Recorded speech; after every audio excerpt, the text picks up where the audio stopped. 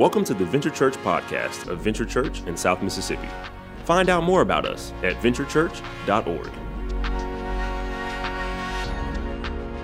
Well, hey everyone, and welcome. We're so excited that you would spend a little bit of your time here with us today at Venture. My name's Blake. I have the honor and the privilege of serving as our Gulf Coast campus pastor. God is doing amazing things there. And wherever you're tuning in from today, maybe you're right here joining us at one of our locations. Maybe you're across the way at the Hunt Club or at Stone County, at a brand new Jones County campus, or maybe you are tuning in online. Wherever you're at today, man, thank you. You could have been anywhere else in the world today, but you chose to be here, and I don't think you're going to regret it, man. We're walking through a series right now called Life Hacks, right, where we are going through the book of Proverbs. And man, I don't know if you guys are like me, but I'm really gleaning a lot of practical stuff from this message series. The past 3 messages that we have done, along with the Bible reading plan, which has been phenomenal, has just really helped me to glean some things that I really needed in terms of practicality and next steps with this message series. And I hope that it has for you as well. Maybe it's your first time here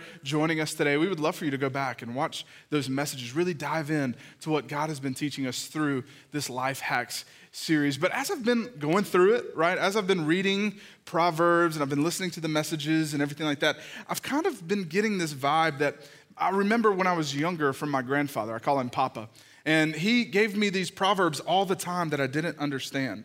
And maybe you're reading through the book of Proverbs right now and there's some things that you're not getting. It's almost like I'm reading through the book in my grandfather's voice in a weird way. It's like he's telling me the same stuff that he was telling me years ago. There's some things that he used to say that I just didn't get. And one of them was, don't take no wooden nickels. Has anybody heard this? Don't take no wooden nickels. Or another one, here's one that he used to say all the time. You can wipe your sweat with a handkerchief, but you can't cover up with one. What? Or this one of my favorites, is put some glass in that hole. What in the world does that mean? But now that I'm older, and when I was younger, I didn't understand any of them at all. But now that I'm older, I start to understand the wisdom that he was saying. First and foremost, where he says, don't take no wooden nickels. Don't let anybody take advantage of you, right? Or how about you can wipe your sweat with a handkerchief, but you can't cover up with one. It means do the hard work today so that you'll have the things that you will need tomorrow. But you're maybe looking at me, and that's not the ones I'm worried about, Blake. What about put some glass in that hole? What does that mean? It means roll up the window. Roll up the window. Now, nowadays you just press a button and the window just comes up, but used to you have to crank it. So we'd be like running outside and in the truck and stuff, and he'd be like, son, put some glass in that hole. And I'd be like, yes, sir. And I'd have to roll up the window. But I know that as I read Proverbs, sometimes it can seem that way, that I didn't understand the things that it was saying. And the proverb that we're going to look at today, Proverb 23, is one of those. It feels just like that. Well, on the surface, it's hard to understand. It's hard to glean a lot from because it doesn't seem applicable to our lives today.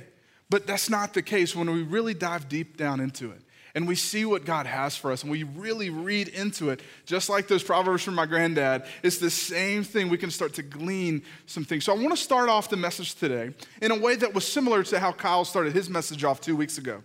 Remember this? He asked you this question, what do you want? What do you want? I want to go in that same vein a little bit, but I want to take a different nuance. And I want to ask you this question. I really want us to think about it. What is it that you can't get enough of? What is it in your life that you absolutely have to have, that you crave? And maybe it kind of brings you that desire that just brings you down that road a little bit too much. Now, you may be thinking to yourself right now, probably how I do, I can't get enough of my grandmother's pound cakes. Or maybe you're like me, I don't want just like a bag of Lay's potato chips. I want to sit down on the couch and like set myself up to tear into a family-sized bag of Lay's potato chips. Sour cream and onion, let's go.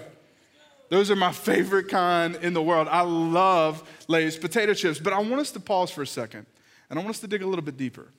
Because if we're honest with ourselves, those are just surface level cravings that we have, desires that we have. What is it that drives you? What is it that you can't get enough of? And this isn't just a message for you. This is a message for me as well, because if I'm being chief among us today, the thing that I need more than anything that drives me, that I desire, that I crave, is affirmation from men or the comforts of food. These are things that I struggle with. So I want to ask you as well, what is it that you struggle with? Is it control? Is it a relationship that you know you need to get out of, but you just seem to want more? Is it power? Is it money? What is it that drives you? This is what we're going to look at in Proverbs 23 today. But I want us to take a second and realize that desires are not inherently bad things. We were created by a great creator. We were made in his image. And so if he's the creator, he gives us the opportunity to create as his images. And so desires are natural things that we want and we can have. God placed them within us. It says in Psalm 21 verse 2, it says this. It says that you have given what was on man's lips. You have given him his heart's desire and have not withheld the request of his lips. God is for fulfilled desires. He just wants them the right way. And that's where we tend to mess up sometimes. And here's the crux of the whole message today is this, is that your desires that aren't disciplined are more than likely going to be the desires that destroy. And we see this in Scripture. James chapter 1, verse 15, it says this, it says, desire when it conceives, it brings about sin. We've all felt this, right? We've felt that moment where desire has crept in a little bit too much. We've gone a little bit too far. And so James goes on to say, not only does desire when it conceives bring about sin, but sin when it's fully grown, it brings about death. And so today we're going to be looking in Proverbs 23 at a way that we can have healthy desires. But it's not something that our culture wants us to have, right? It's not something that our culture tells us. Our culture tells us, like, go for it. Get your desire. Get the thing that you want. Chase after it. Think about some of the ads that we see. It's said that the ads that we look at each and every day, just by driving down the road, 50,000 advertisement impressions a day. Let's think about some of the top ones. Nike, just do it, right? Or how about this one, MasterCard. There's just some things in life that money can't buy. For everything else, there's MasterCard. Or Uber. Drive the where you want. Or two of my absolute favorites, Burger King. This is have it your way. Or the final one, Lay's potato chips. Bet you can't eat just one. And they're absolutely right. That's what our culture tells us to do, but God wants to give us an upside down view of how we are to train our desires and to keep them from destroying us. Let's look in Proverbs 23 together. We're going to start in verse 1, go to verse 5, and then move down to verse 12. It says, when you sit to dine with a ruler, note well what is before you. And put a knife to your throat if you're given to gluttony. Don't crave his delicacies, for that food is deceptive. Don't wear yourself out to get rich. Don't trust your own cleverness. Cast but a glance at riches, and they're gone. For they will surely sprout wings and fly off to the sky like an eagle. Verse 12, apply your heart to instruction and your ears to words of knowledge. Do not withhold discipline from a child. If you punish them with a rod, they won't die. Punish them with a rod, and they'll save them from death. My son, if your heart is wise, then my heart will be glad indeed. My inmost being will rejoice when your lips speak of what is right. Don't let your heart envy sinners, but always be zealous for the fear of the Lord. There is surely a future hope for you, and your hope will not be cut off. Today we're going to take a few minutes to learn how to have healthy desires and how we can say enough truly is enough. Would you pray with me? Father, we pray that you would take this word and apply it to our lives, that we can take some spiritual truth out of this proverb so that our desires won't run rampant in our lives, but we will have healthy desires that give you honor and glory. We love you. We praise you. In Jesus' name we pray. And everybody said, amen. So in order to properly talk about desire, I feel like it's important to kind of give you guys a little bit of an insight into my life. And like one of the moments that I remember the most that was about desire. So I was 11 years old, and I was really excited about baseball. Now, you could probably imagine I wasn't the best baseball player, but this particular year, I was dead set on making the All-Star team. It was like, it was going to be Blake in the All-Star team. Like, I was excited about it. I was going to give anything that it took to be a part of the All-Star team, because in the All-Star team, you got to travel. Now, it's not like travel ball today where like you can join a team and pay to be in the team and then go out to like LA and then go to Orlando and Arlington and all these really cool places. No, like for the All-Star team, it was the only team that traveled, and you went to Taylorsville. And I was excited about it. I was ready to get to Taylorsville. It didn't matter what it was. We were going to go to like the Watermelon Festival or something, and we were going to rock and roll in Taylorsville. And I was dead set. So I said, I'm going to do whatever it takes to get on the All-Star team this year. So I forsook everything else, friendships and school and church and everything, just focused only on baseball. And I even got this coach from the MLB that was living close by to come give me some tips, and he tried his best, and it really didn't take, but we worked on it. And at the end of the season, after the whole thing had wrapped up, I made the All-Star team as a first alternate. And so I made it though. And I was ready to rock and roll. And I had accomplished my desire, had accomplished my dream. But the very first practice that we had, we were out in the outfield and the coach was hitting line drives and a kid missed a line drive and the ball hits me right in the collarbone and breaks my collarbone. And I'm done. And I remember how bitter I got. I remember how upset I was that everything that I had been chasing all year long, everything that I'd been getting everything to, my dream, was now just shattered. Has anybody else felt like that when they chase desires? That it feels like the rug is just pulled absolutely out from under them and they don't know where else to go? I felt that way and I was bitter. And I remember my granddad came to me and said, Blake, you really worked hard for that this year, didn't you, son? I said, yes, sir. He said, you're pretty bitter about it. I said, yes, sir. He said, you ever thought about maybe you chased it too hard? Because if this is where it left your heart when you didn't receive it, maybe you put too much stock in it in the first place. And I remember that, and that's what this proverb is trying to teach us as well. So how do we have healthy desires? How do we build them in our lives? The first thing we need is definition. We need to define the desires in our life. Without definition, everything's just hazy. Everything's cloudy. Go back with me to Proverbs 23. In verse 1, it says, when you sit to dine with a ruler, note well what is before you. Think about these two things. There's two situations. Imagine yourself going into a palace and there's a ruler there that has laid everything out before you that you could possibly want. He's just given it to you right there. And it says, note well what is before you, because here's the thing. With the ruler, nothing comes for free. Nothing comes for free. Everything that is at the table, you better note well what's before you, because the ruler is the prince and the power of this air, and he is ready to just sink his teeth into you. He wants you to get as much as you can. He wants you to eat as much as you can. He wants you to take as much as you can, because he knows that as humans, we have this tendency, right? We have this tendency to take more than we should and to go further than is proper. And so the ruler's sitting back saying, yeah, I've set it up for him now. I've given him everything he needs. I'm going to put a string on each and everything that's on this table. We need to note well what it is that we desire. Because this isn't something that's just applicable to our own culture, right? This isn't just something that we're just now realizing. This is a tale as old as time.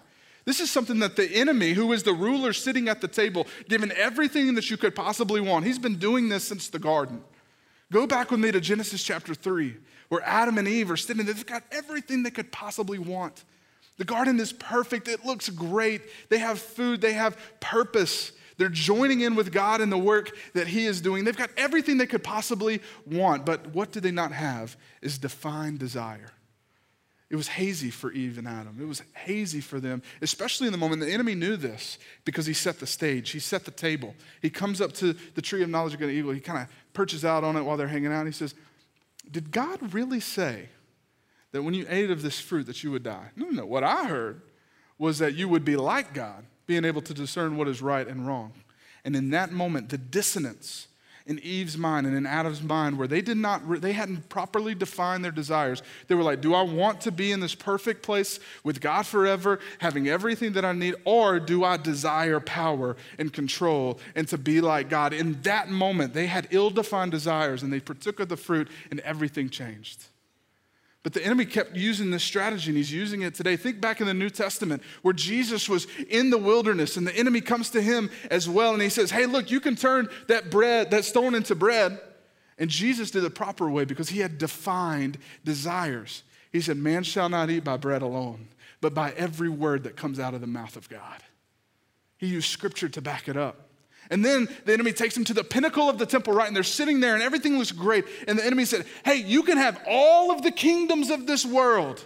Everything. Isn't that what you want? Isn't that what you want, is to have the power and control of all of the kingdoms? And Jesus says, you do not tempt the Lord your God, because I have proper desires. I know exactly where they're placed. This is how we overcome the table and the ruler that sets before us. It's having defined desires. How do we do it? Some practical tips that we can take away right here. The first thing is you need to start with the question that we began this message with, which is, what is it that you really want? What is it in life that you can't get enough of? Is it power? Is it control? Maybe you're saying, hey, I want a lot of money.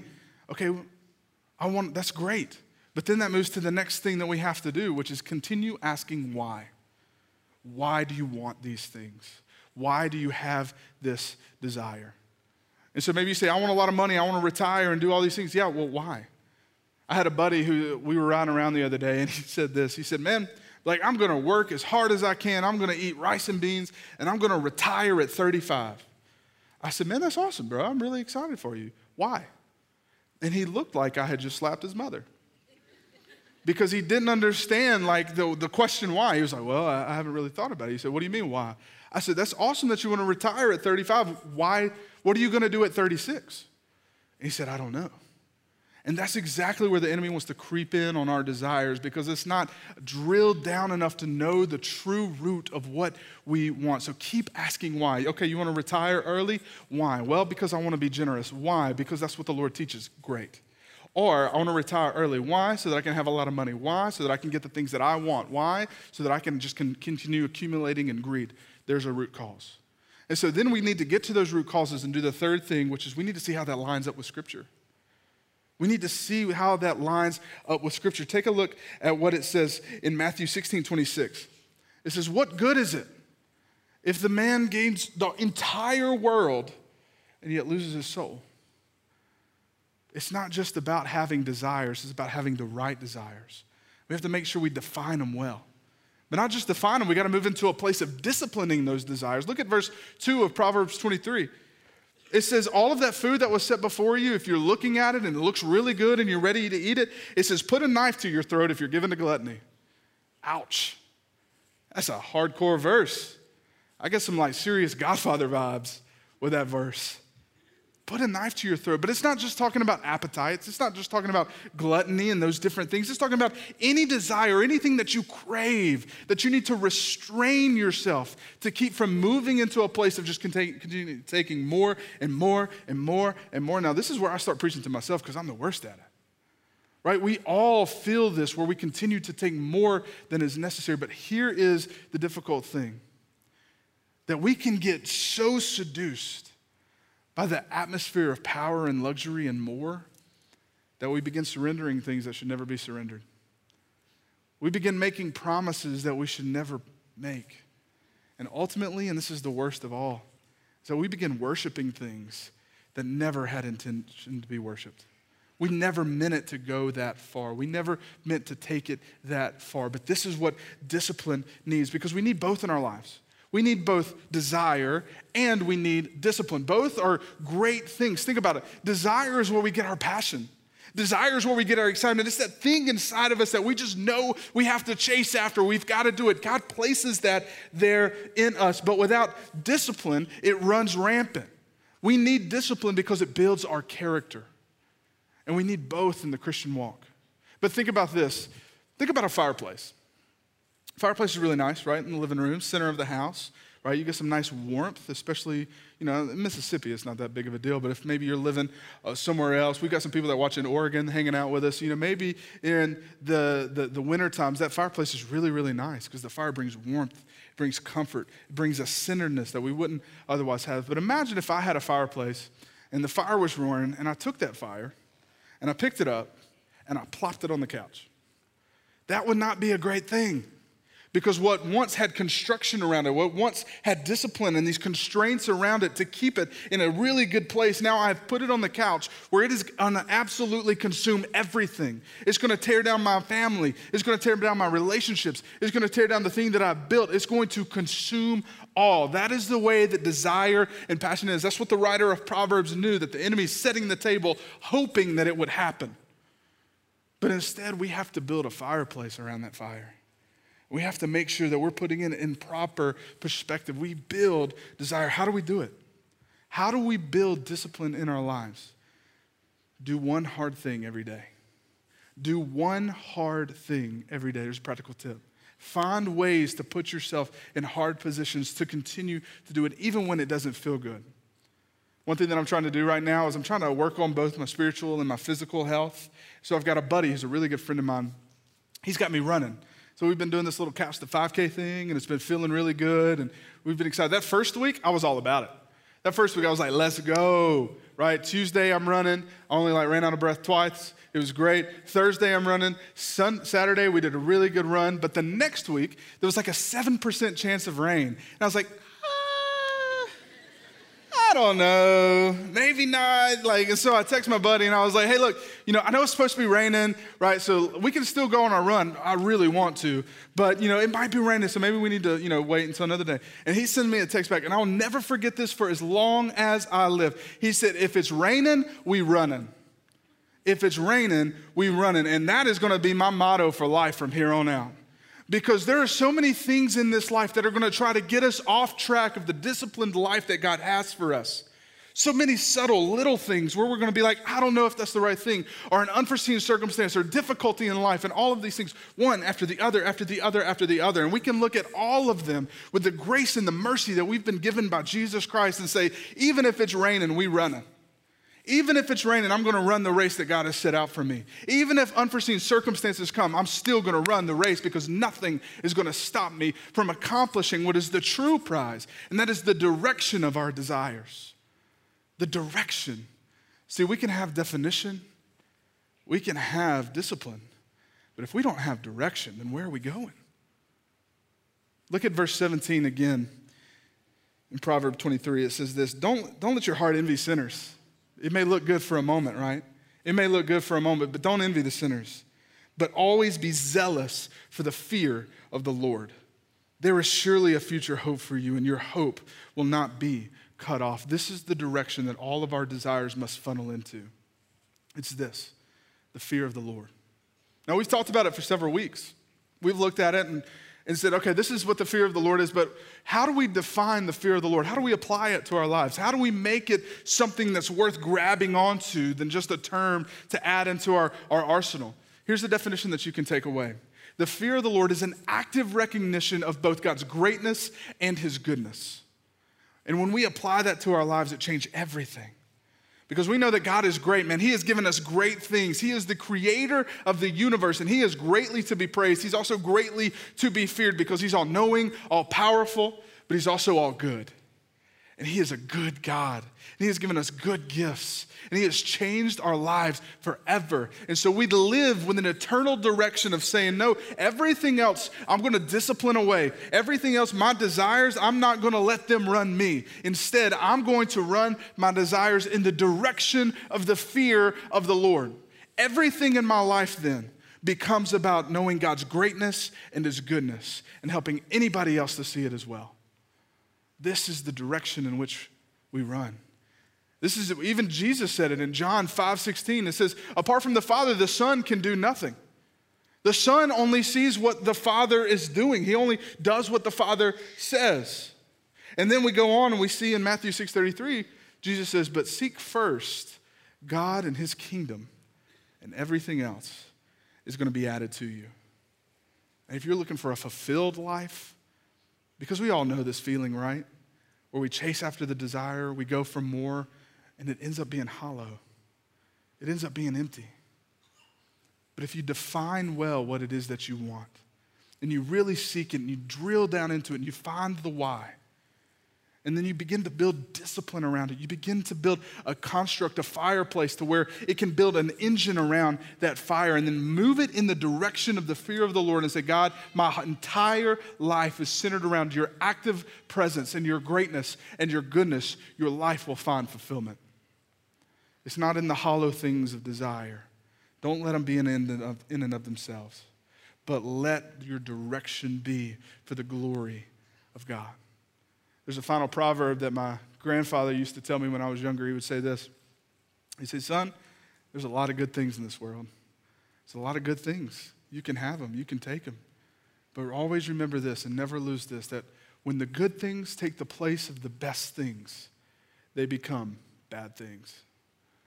So whatever it is in your life, whatever desire you find that may be consuming you, maybe your desire is discipline, and discipline is the thing that's consuming. Whatever it is that you just want more of, don't let the good things in life take the place of the best things of God and his glory and his greatness and his goodness. Don't let them take the place of those things, because the ruler's sitting at the table, and he's got a big spread waiting for you, and he's just hoping that you take a bite. But instead, look at that table and then look at that ruler in the face and say, hey, look, if it's raining, even if it's raining, we run it. And then offer everything up to the Lord and watch the fulfillment and the power and the goodness in your life begin overflowing. And your life will never be the same. Will you pray with me? Father, we love you. We're so thankful for this time together. We're thankful that we can receive your word. It's a hard word, Lord. It's a word that I'm not good at. It's a word that I sometimes don't want to hear. But Father, when we run into your arms, when we discipline ourselves to run the race that you have set out for us, there is more fulfillment. There's more gratification there than anything we could ever receive in and of ourselves. So Father, I pray that we remember and we live our lives with an active recognition of your greatness and your goodness. So that no matter what may come our way, no matter what the ruler, the enemy may set in front of the table in front of us, that we would just offer it up as an offering to you. And say, no, we're not living this life for our pleasure. We're not living this life for freedom. We're not living this life for all of these different things that may chain us down. Instead, we're living it for your glory and for your glory alone. We love you, Father. We thank you for Jesus. We thank you that we can have right standing relationship with you because of what Jesus did for us on the cross and in his resurrection. We honor his name today, and it's in his name we pray. Amen. Thank you for joining us for the Venture Church podcast. To find a campus near you, check out venturechurch.org.